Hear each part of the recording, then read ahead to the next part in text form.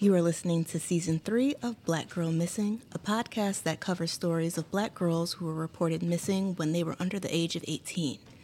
When Black girls go missing, their cases are severely underreported in mainstream media. We want to shift the narrative. We invite you to listen, learn, and do whatever you can to help us bring as many girls home as possible.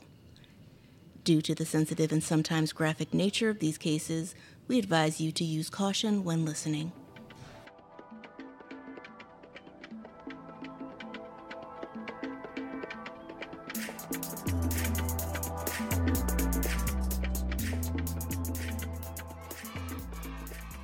What's poppin', everybody? Thank you for joining us for Black Girl Missing, Season 3. I'm Nikki. I'm Asa. And I'm Feminista Jones. What it do? What it do? Already. God. What? Okay. How we doing today, y'all? I'm great. I'm still... Yeah, okay. Y'all can't see us. We be on video and, there's a lot of shenanigans behind the scenes. We're here. I'm good. I'm actually good. I'm actually feeling good. I can't say that that this is something I would have said a couple of months ago. So I'm actually happy that I'm feeling actually feeling good. What's going on with y'all? I am fantastic. That is wonderful. I'm having a really good week. I got promoted at work. Yes. I have a lot of clarity right now. Like, a lot of stuff makes sense. A lot of stuff feels aligned for me. I'm just very fulfilled in a lot of areas of life, and I deserve this. First of all, it was a long time coming. Mm-hmm. And I just feel really good about that. Yeah. That is wonderful. That is joy. Love it. That is great. It is. What about you, Asa? I'm still recovering from a concussion. But other than that, things are Gucci. Yeah. You are a walking calamity. I know. I hope the podcast world knows that. But no, I'm glad that you're recovering and feeling better. Because how the hell we both have car accidents in the same month? Kind of ridiculous. Speaking of which, I should be getting my car back next week. I don't know if folks know, I had a car accident. White woman backed into my car. Except this time, she didn't call the police on me. Last time, white woman backed into my car, called the police on me. This time, she didn't. It was a smoother process, but I should have my car back next week. Driving these rentals is kind of annoying because you're used to your own thing. Yeah. And, it's whatever. So this is our final episode of season 3. Yes. Wow. We have 3 seasons. Wild. So exciting. How did that happen? We just did the damn thing. We just did the thing. Women get shit done. Right. Yes. And I was, we think about that, even when we think about COVID, even when we think about our own personal things that we've been dealing with and, just all kinds of stuff, we still managed to bring people 3 seasons of Black Girl Missing. And we're still the only ones that are doing this particular thing. And there's a lot of jokes about not giving people podcast mics, but that's really just for men. I think the women deserve all the free podcast microphones, at least so we can have the opportunity to do things like this. We don't abuse microphones over here. No. We have not been ones to do that. But I'm just really thinking about this. Somebody asked me the other day, we were talking about this, because I had gone to see Last Podcast on the Left, right? And I love them. They actually are true crime as well. And one of the inspirations I was like, we could do this. They're funny. We could do this. And they were just like, why this? Why do this? And I'm like, my answer was why not? Right. I think about how many times, how often we're on social media and we see people talking about, oh, we should do this. Someone should do this. Someone should do this. Or why don't we have this? Why don't we have that? And I just kind of the person is just like, why don't you do it? And perhaps that is just how I navigate things. I think about something that should be done and I'm like, let's just do it. and do what we need to do. And so this has been a labor of love for 3 seasons. And we're not going anywhere. Not that I know of. Nope. Shit. Not after what we spent on that podcast equipment. Listen. Oh my God. And I think that one of the most important lessons that I've learned throughout these last 3 seasons is that anytime we say that people don't care about Black girls or that they are not prioritized and they're swept under the rug, I know that sounds dramatic to people, but doing this podcast has shown me that's even an understatement. Because we really have like an endless list of girls that have gone missing from the 60s, the 70s, 80s, 90s, 2000s. Decades of Black girls who went missing, and you can find very little news, very little media on them. And that should shock everybody, and that should bother them. It should, right? That requires considering Black girls to be human beings worthy of such concern and compassion and empathy. And unfortunately, that is not the country we live in. Nope. Nor has it ever been. The only value that Black girls have are future producers of labor and incubators of labor. That's it. For a capitalist system that seeks to exploit Black girls' future offspring. So that's it. They don't actually care. Yeah, they don't. And you know how you know that they don't care? It's like when you see something like even a girl who exceeds and does everything that the country says she should do. She gets in all the top colleges, gets all the scholarships, whatever, at like 13 years old, they still complain.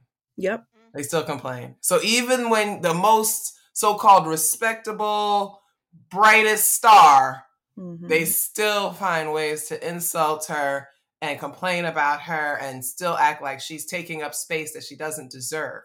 So if that girl is going to face that, the girl who did not have the opportunities to pursue such goals is definitely going to be cast aside and considered an afterthought. And there's been so much conversation. We talked about this, I believe, in the last episode about this impact of, the overturning of Roe v. Wade and what that means for the future of Black girls. And I already know we are going to see such dramatic, drastic, devastating impacts on our communities as a result of that. And we're going to see more and more Black girls going missing, more of them being killed by people that are impregnating them. And, there's nothing that they can do about it. So they're going to kill, all those kinds of things, abuse, all these things. And so we will have perpetual material. And that grosses me out. It's disgusting. So somebody asked me, I went to brunch with some friends and they brought someone I didn't know and they were asking me about the podcast and they were like, how do you have the energy to always talk about sad stuff? And I'm like, it's just part of life. We don't want to have to do the podcast, but if we don't do it, nobody else is going to, because clearly we've been at this for several seasons now and we're still the only ones doing this. So the fact that we are the only ones doing a podcast that's exactly like ours and we have endless content tells me that if we don't continue to say something, nothing is going to change. And some people say, oh, I can't listen to your podcast because it's so sad. And I mean, you don't have a problem turning on Dateline. You don't have a problem being on Twitter. You don't have a problem being on Twitter. Twitter is triggering all day. Inundating of all the violence all day long. All day long. And I'm going to say this. I have noticed, because I do pay attention since we have been doing this. I'm noticing more of the true crime podcasts are featuring stories about Black girls. Yeah. So, and I've noticed though, and I've just been like, okay, good. I understand you not making that your central focus, but if I got 8 podcasts talking about the same girl, I'm fine with it. I don't care. Like, get it out there. But I have noticed that there's been a shift and that we're seeing more of that. And I'd like to think that we have something to do with it. I'd like to think that there's a cultural consciousness that is developing among some folks who are like, all right, we can't just completely ignore this demographic. So, I do want to shout out to all of those folks, those true crime folks who are taking their episodes and devoting them to Black girls and women, because we need that. We need that as much as we can get it. So shout out to them. Absolutely. It's important. What are we doing today? Who are we talking about today? Today, we are talking about Shakima and Cabbage Stalk. All right. 10-year-old Shakima has been missing from Dillon, South Carolina since July 22nd, 1993. She should be 39 years old today. And on the afternoon of July 22nd, 1993, Shakima went to a grocery store with her brother Kevin and her stepfather, Sam Harmon.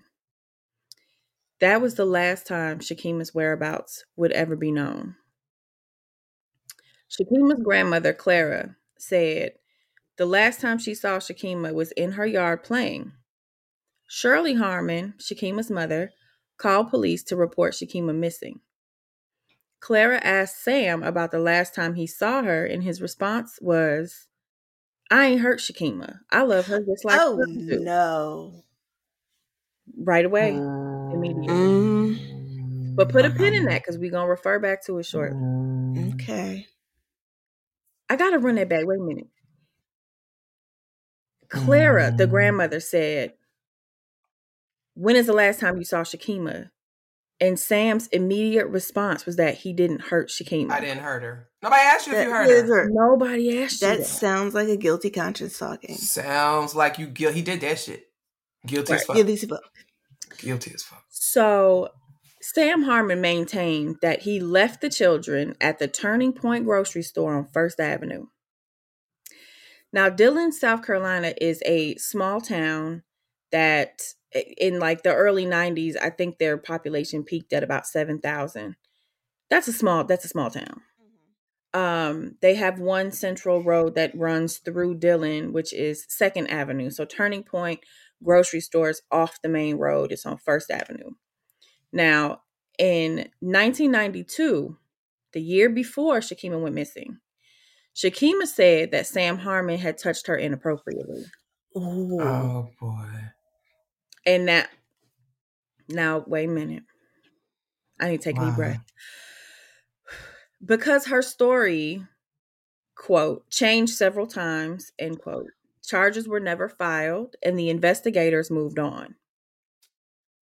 But I want to touch on that because people often will say that if someone's story changes that they're automatically lying or not telling the truth or whatever. Right. But when you think about it, first of all, at the time she was 9 years old. Children are poor historians. They just are. They cannot retell things that happen accurately because they're children and their brains are not fully developed yet. Well, one thing I want to say, though, I want to say it's not that they can't tell, because there are many instances where they do tell the truth and things like that.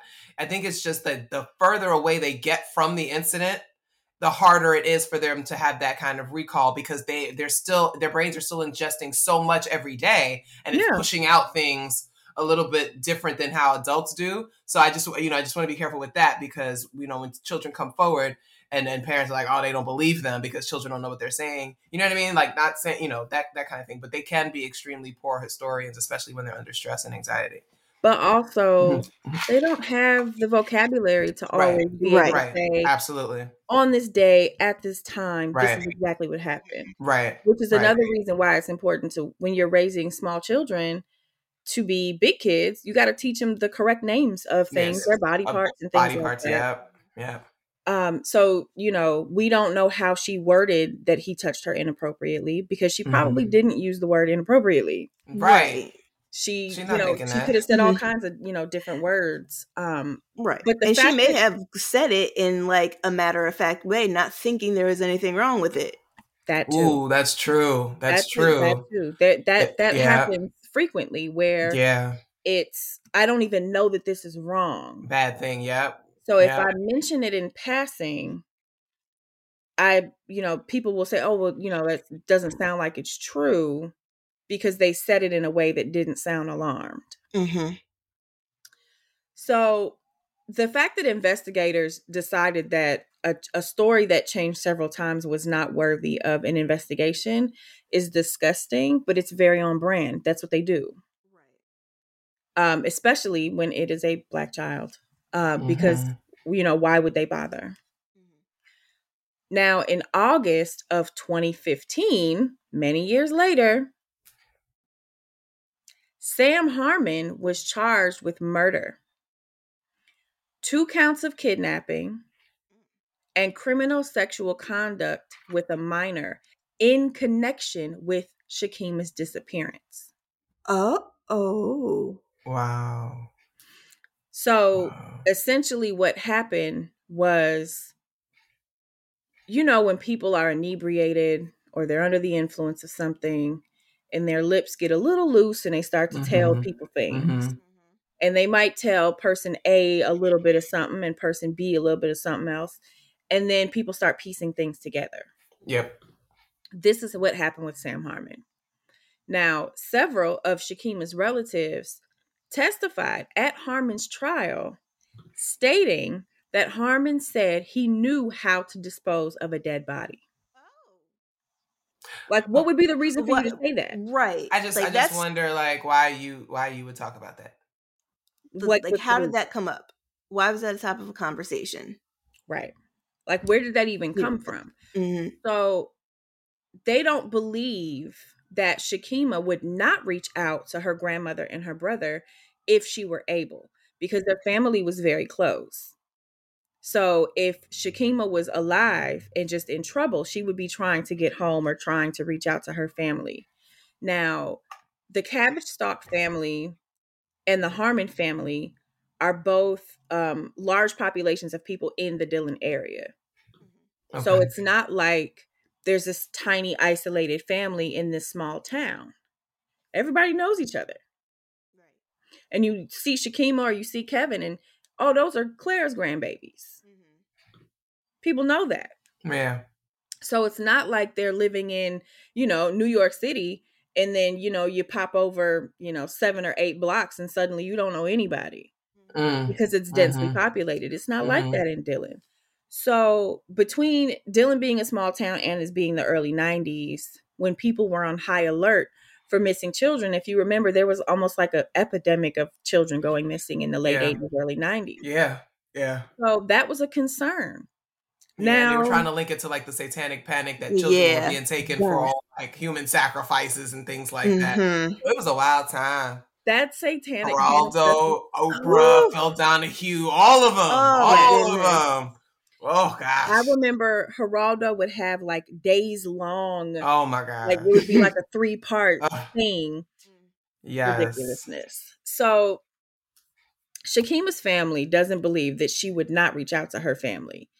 So Sam Harmon was convicted of Shakima's kidnapping and sentenced to 12 years in prison, despite the fact that they never found Shakima's body. Oh, that's different. Yeah, that's not something that happens every day. So he was acquitted of her murder because there was no physical evidence to indicate that he was dead. Okay.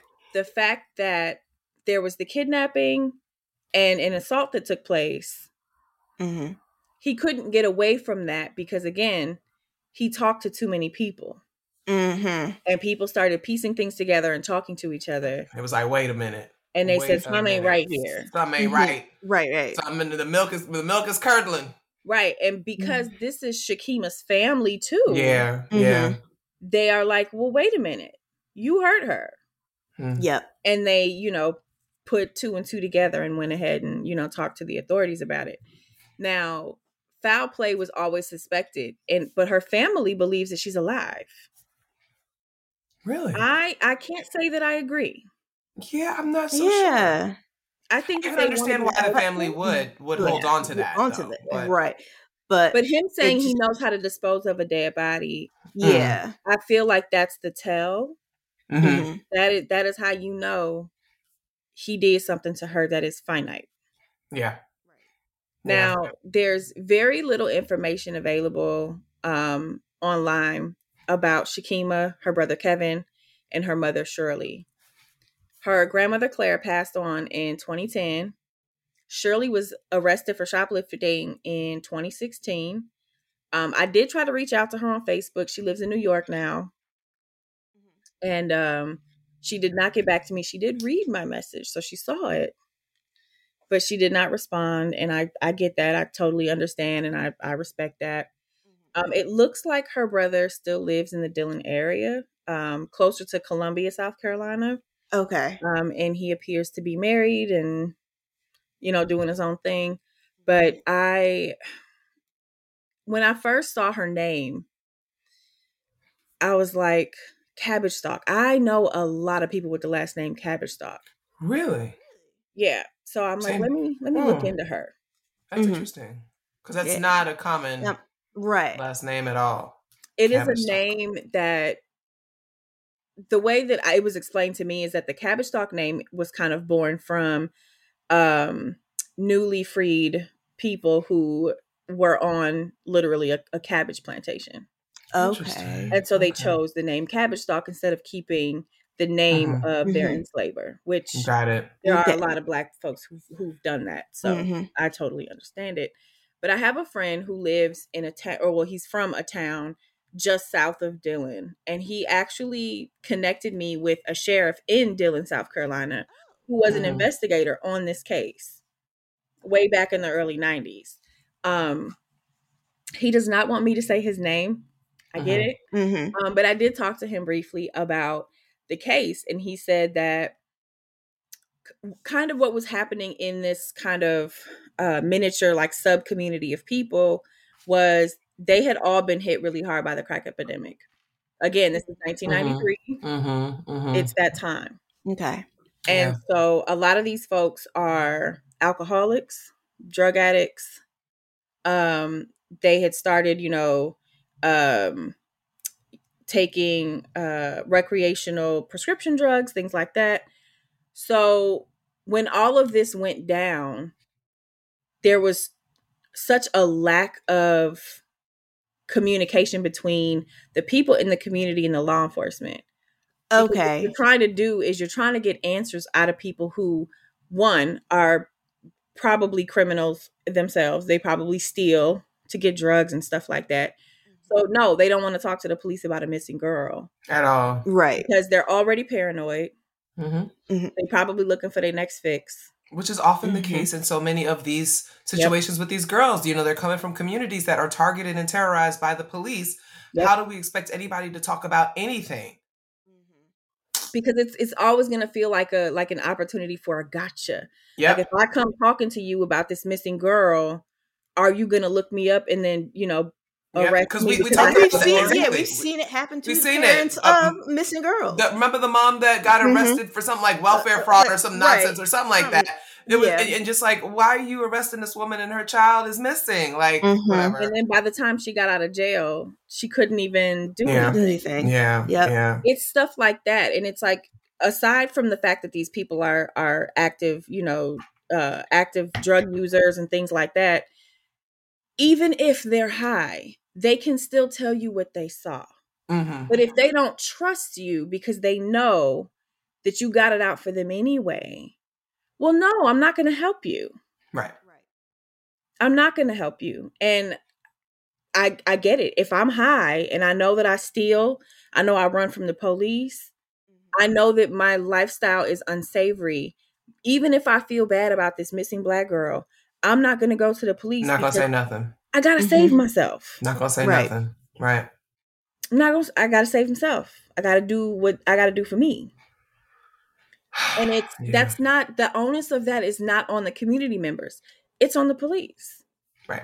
Because you are not a safe space for anybody to come to.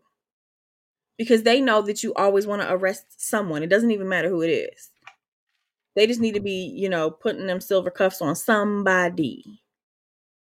And I feel like everyone failed Shakima here. Everyone. Except for her grandmother.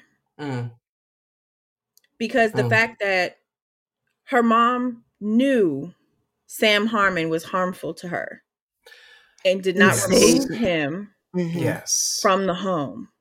Yes, and that is a problem. He hurt her the year before she went missing, and you didn't do nothing about it.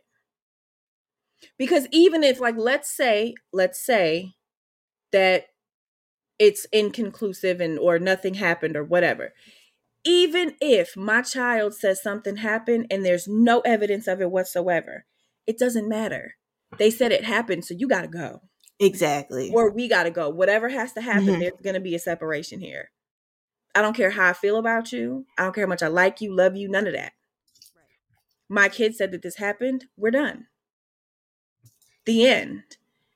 And the fact that Shakima's family was close, but also not trustworthy of keeping her safe, is another problem that happens in our community. Yep. And I don't think that people are being honest about that, because the way that we're supposed to deify our elders, we're not allowed to say, even though our families are close, they're not safe. Right. And both of those things can be true. Absolutely. Absolutely. And it's interesting to me that it's hard to have conversations about why we coddle abusers within our communities, because that does require a nuanced lens and approach to having these conversations, which unfortunately a lot of our folks within the communities are not equipped to think about these things and why we, struggle with, almost a disproportionate rate of this kind of stuff. And we are not capable of addressing the trauma that goes with that and the generations of trauma around coddling abusers and not believing our children and, things like that. And there's an embarrassment about parenting. And this is one of the things I, look at in my research, because I do focus a lot on Black motherhood. The embarrassment factor that Black mothers have experienced for generations, right? That comes from the fear of losing one's child for making one little mistake. And that dates back to slavery, right? And so if your child is saying something bad happened, it is your fault, right? And you allowed this and you're a bad mother. And if you admit it, right? Even for the sake of helping your child, if you admit it, then you become this bad person. And we already vilify Black mothers. So there's a fear there of being vilified and being thought to be like a terrible mom and all this kind of stuff, because that leads to your children being taken away.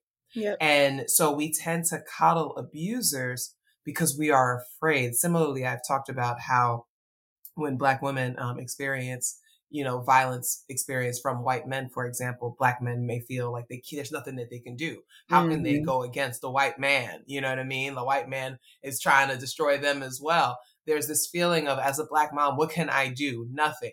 And so rather than live in that hopelessness, I got to find somebody to blame, so I blame my child, or whatever, or I just remove myself from thinking about that. And so when you have these situations where these mothers are bringing these children around these men or what have you, a lot of it is a disconnect and not even understanding the generational trauma behind that. Like, why are you doing this? Why are you not, and it's collective healing that we need. And I think about this all the time as somebody who experienced this, and somebody who's a survivor of this. It's like, there's no way to process that part of, mommy, why didn't you help me?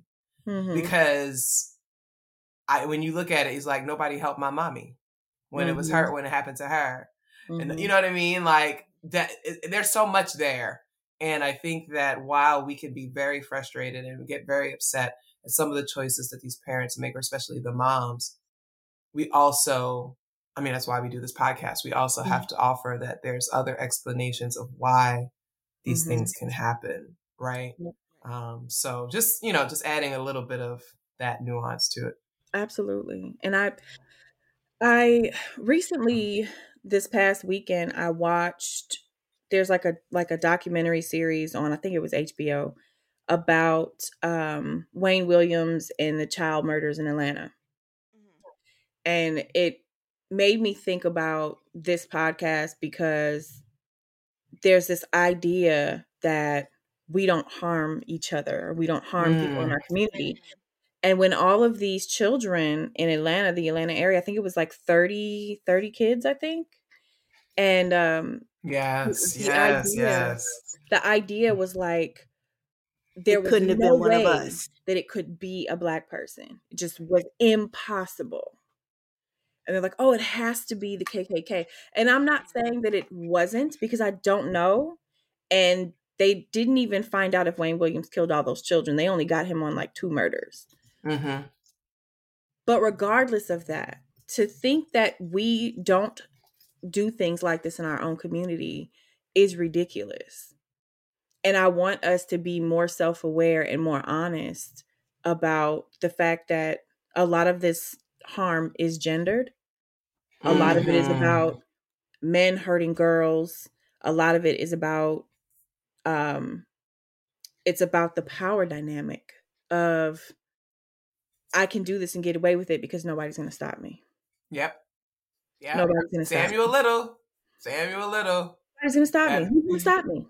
Bill Cosby.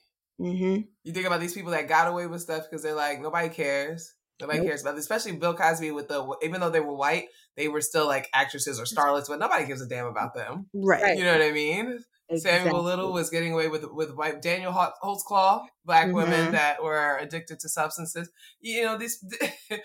I hate that people think that this stuff is random. It's not. Every time. It's not random. They know who to go after. They know who we don't care about. I also think a lot about, like, when these subjects come up, I think about what's his name?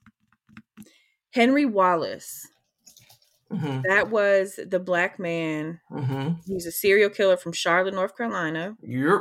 He killed 11 women. He was a veteran. He was like a manager or something at a fast food joint, and a lot of the women that he murdered worked with him or worked around him. Yep. They knew him. One of his co-workers went missing because he killed her. And the next day, he went with her family to the police station to fill out the missing person. Oh. And then he went with the sister to post the like missing persons posters. Yep. What the hell? Yeah. Like the people that he killed, you know, and it's so interesting that they were arranged. He targeted a lot of college students or whatever, but he did go after some folks that were like, you know, doing the sex workers or people that had other crime issues or whatever. I remember that, Mickey Figgy. Like, I was just like, you know, again, so remember when we talked about like how people don't think that Black men can be serial killers because they don't think they're smart enough. Yeah, right. So that's another thing. It's like the racism of that. I've been telling you racism everywhere. But they don't believe that Black men can be serial killers because they're not smart enough. They see serial killing as an intelligent endeavor. And they think that Black men are stupid, too stupid to serially kill people. So they get away with it. And if their victims are Black women and girls, they absolutely get away with it. Yeah. Right. I need to move. I was talking. I don't want to be here anymore. I don't want to be here anymore. We're not laughing because this is funny, guys. Like, we're laughing because this is absolutely utterly ridiculous. This is the most nonsensical shit ever. Yeah. And I was talking to somebody about the serial killer thing recently. And I was like, think about it. Think about how many documentaries or specials or whatever that you've seen about John Wayne Gacy and Ted Bundy. Yeah. Oh, God. If I see one more. They act like they are like these diabolical geniuses.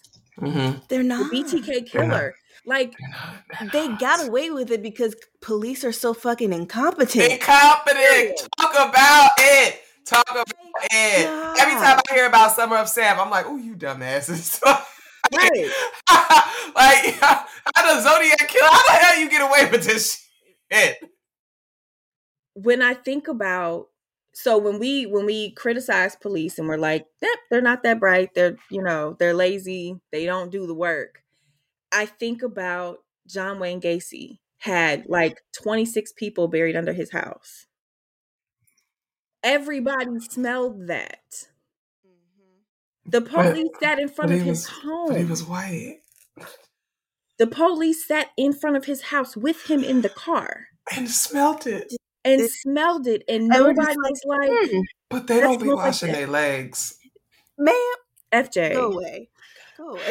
I just don't know if they notice the smell. I think they're nose blind to each other. I can't with you. Well, I mean, also his wife was in that. They're going to cancel us. Right. And then, like, you think about Ted Bundy. I fucking can't. I can't remember. We're not laughing because it's funny. Yeah. We're laughing because it's absurd as hell. This is absurd. Yeah. I can't. What the hell you got? Dead body, dozens of dead bodies, and nobody don't smell nothing. So you have people like John Wayne Gacy who had dozens of people literally buried under their home. And his house wasn't even that big. It was like 200. Nope. No. It was a small house. It's a regular sized home. So you have that, right? And then you have people like Sam Little, who spent decades murdering women in very similar ways. He killed, 91 women? Like 91 is believed to be. Your man drew crayon pictures of them. He drew pictures. Oh my God, yes. And the only reason he got caught is because he told on himself. And because he killed a white woman. And he killed a white woman. So that one white woman, they really were investigating that. And it and that was it. And then he was like, all right, you dumbasses, I'm right here. But that's when they were starting to connect the dots. But they did not care until this white woman, got killed. Mm-hmm. Similarly with Daniel Holtzclaw, like he was sexually harassed. He actually harassed this woman that was a grandmother who was not using substances and not a sex worker. And she reported this shit. She was like, he got the wrong one. So it's always about someone who passes the respectability test. Yep. That leads to all these other things. Samuel Little, where he rot wherever his soul is or whatever. Mm-hmm. Your man was drawing crayon portraits of people. They were accurate. And they didn't think about him possibly doing it because they thought he was just stupid. Yep. And I'm like, yo. They thought it was some sort of intellectual disability. Oh my God. Yeah. Like, oh my God. Instead of piecing it together and saying, are we sure he didn't kill all these people? Because he's got a lot of drawings of a lot of different So how many of these situations? I remember we did a case, I can't remember the young sister's name at this time, but we did a case where we were speculating about whether or not this was a part of Samuel Little's, his thing, because we were like piecing together. Yes. Mm-hmm. Piecing Pine together Bluff, those Arkansas. things. Yes, Arkansas. Absolutely. She was gonna go to pre-med. She had just graduated high school. Yeah. And was working with the doctor. Yeah, just vanished. Right. And so, we think about this, it's like, all right, what does this mean for Black girls that go missing, right? Yeah. How many of them have been caught up in things like this, but because they don't see Black men as suspects for, serial killings, they're just lost in the sauce. Mm-hmm. I would wager that a significant number of these unsolved cases or what have you, and not even just Black men, just other serial killers, that a number of these may be caught up in those. But because maybe when it's a white serial killer, they're not thinking, oh, they're going after Black girls, they're Black women. They put whatever profile of the woman it is or the girl that it is. And if they, they're not even thinking outside of that, as if a serial killer can't wake up one day and be like, I'm just going to deviate today. I wonder about that all the time. How many of our girls get caught up in these serial killer stories, but we don't know because they don't even think to look or to try to connect dots. Yeah. Mm-hmm. And I understand that there's some methodology to profiling and things like that.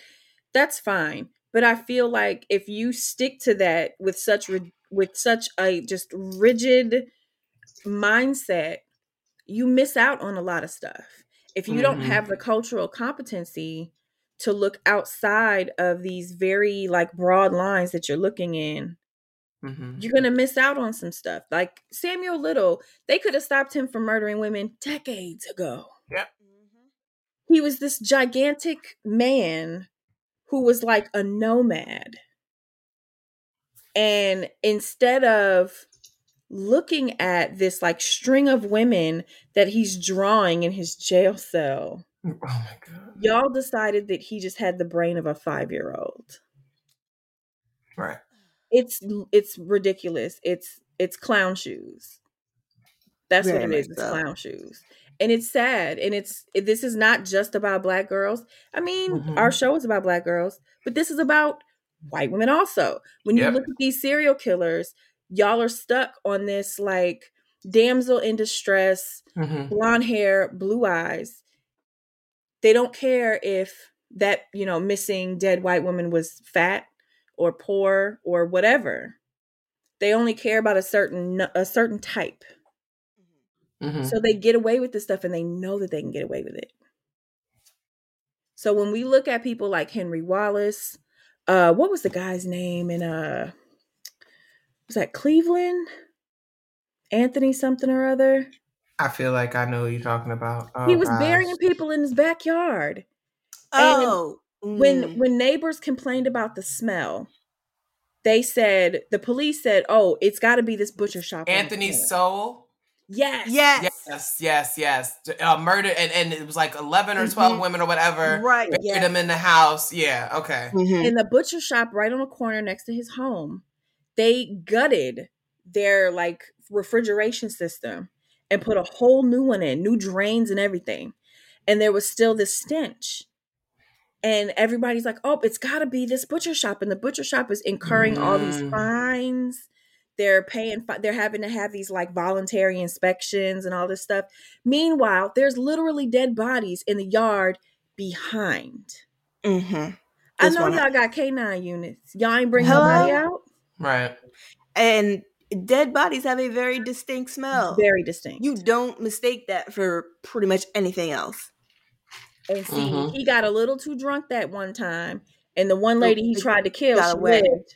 And she was running down the street naked. And that's the only reason he got caught. And it's stuff like that. Like you could have caught him months before.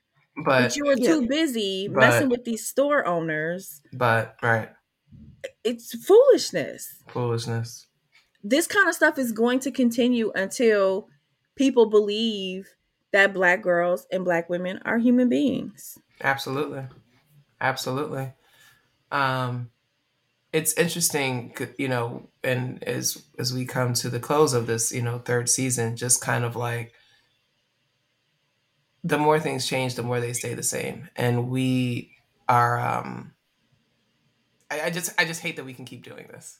Yeah. Like it sounds, totally messed up, but I hate that we can keep doing this. And I think that, I'm proud of us for being able to have these kinds of conversations and bringing this nuance to this and giving people things to think about that maybe they hadn't considered before, because that's really what's important. The whole point is to find these girls and to bring them home, or a lot of them are women now. And, if we could do our little small part, then that's fantastic. But outside of that, it's just like, damn, I hate that we can do season 4, which is coming, which is going to come. Yeah, but still, that's a wrap on season 3, y'all. Yay! That's it. It's been great. Very excited. So we look forward to season 4 and welcoming you all back then. Thank you for all the support until this point. We have some really devoted, loving, supportive fans. Keep sending us messages. Keep letting us know about cases you want us to look into. Keep sending your words of encouragement. Keep sharing the podcast. Keep talking about the podcast. We really love you all so much, and we're really so grateful to have such a community of supporters. We'll see you next season, guys.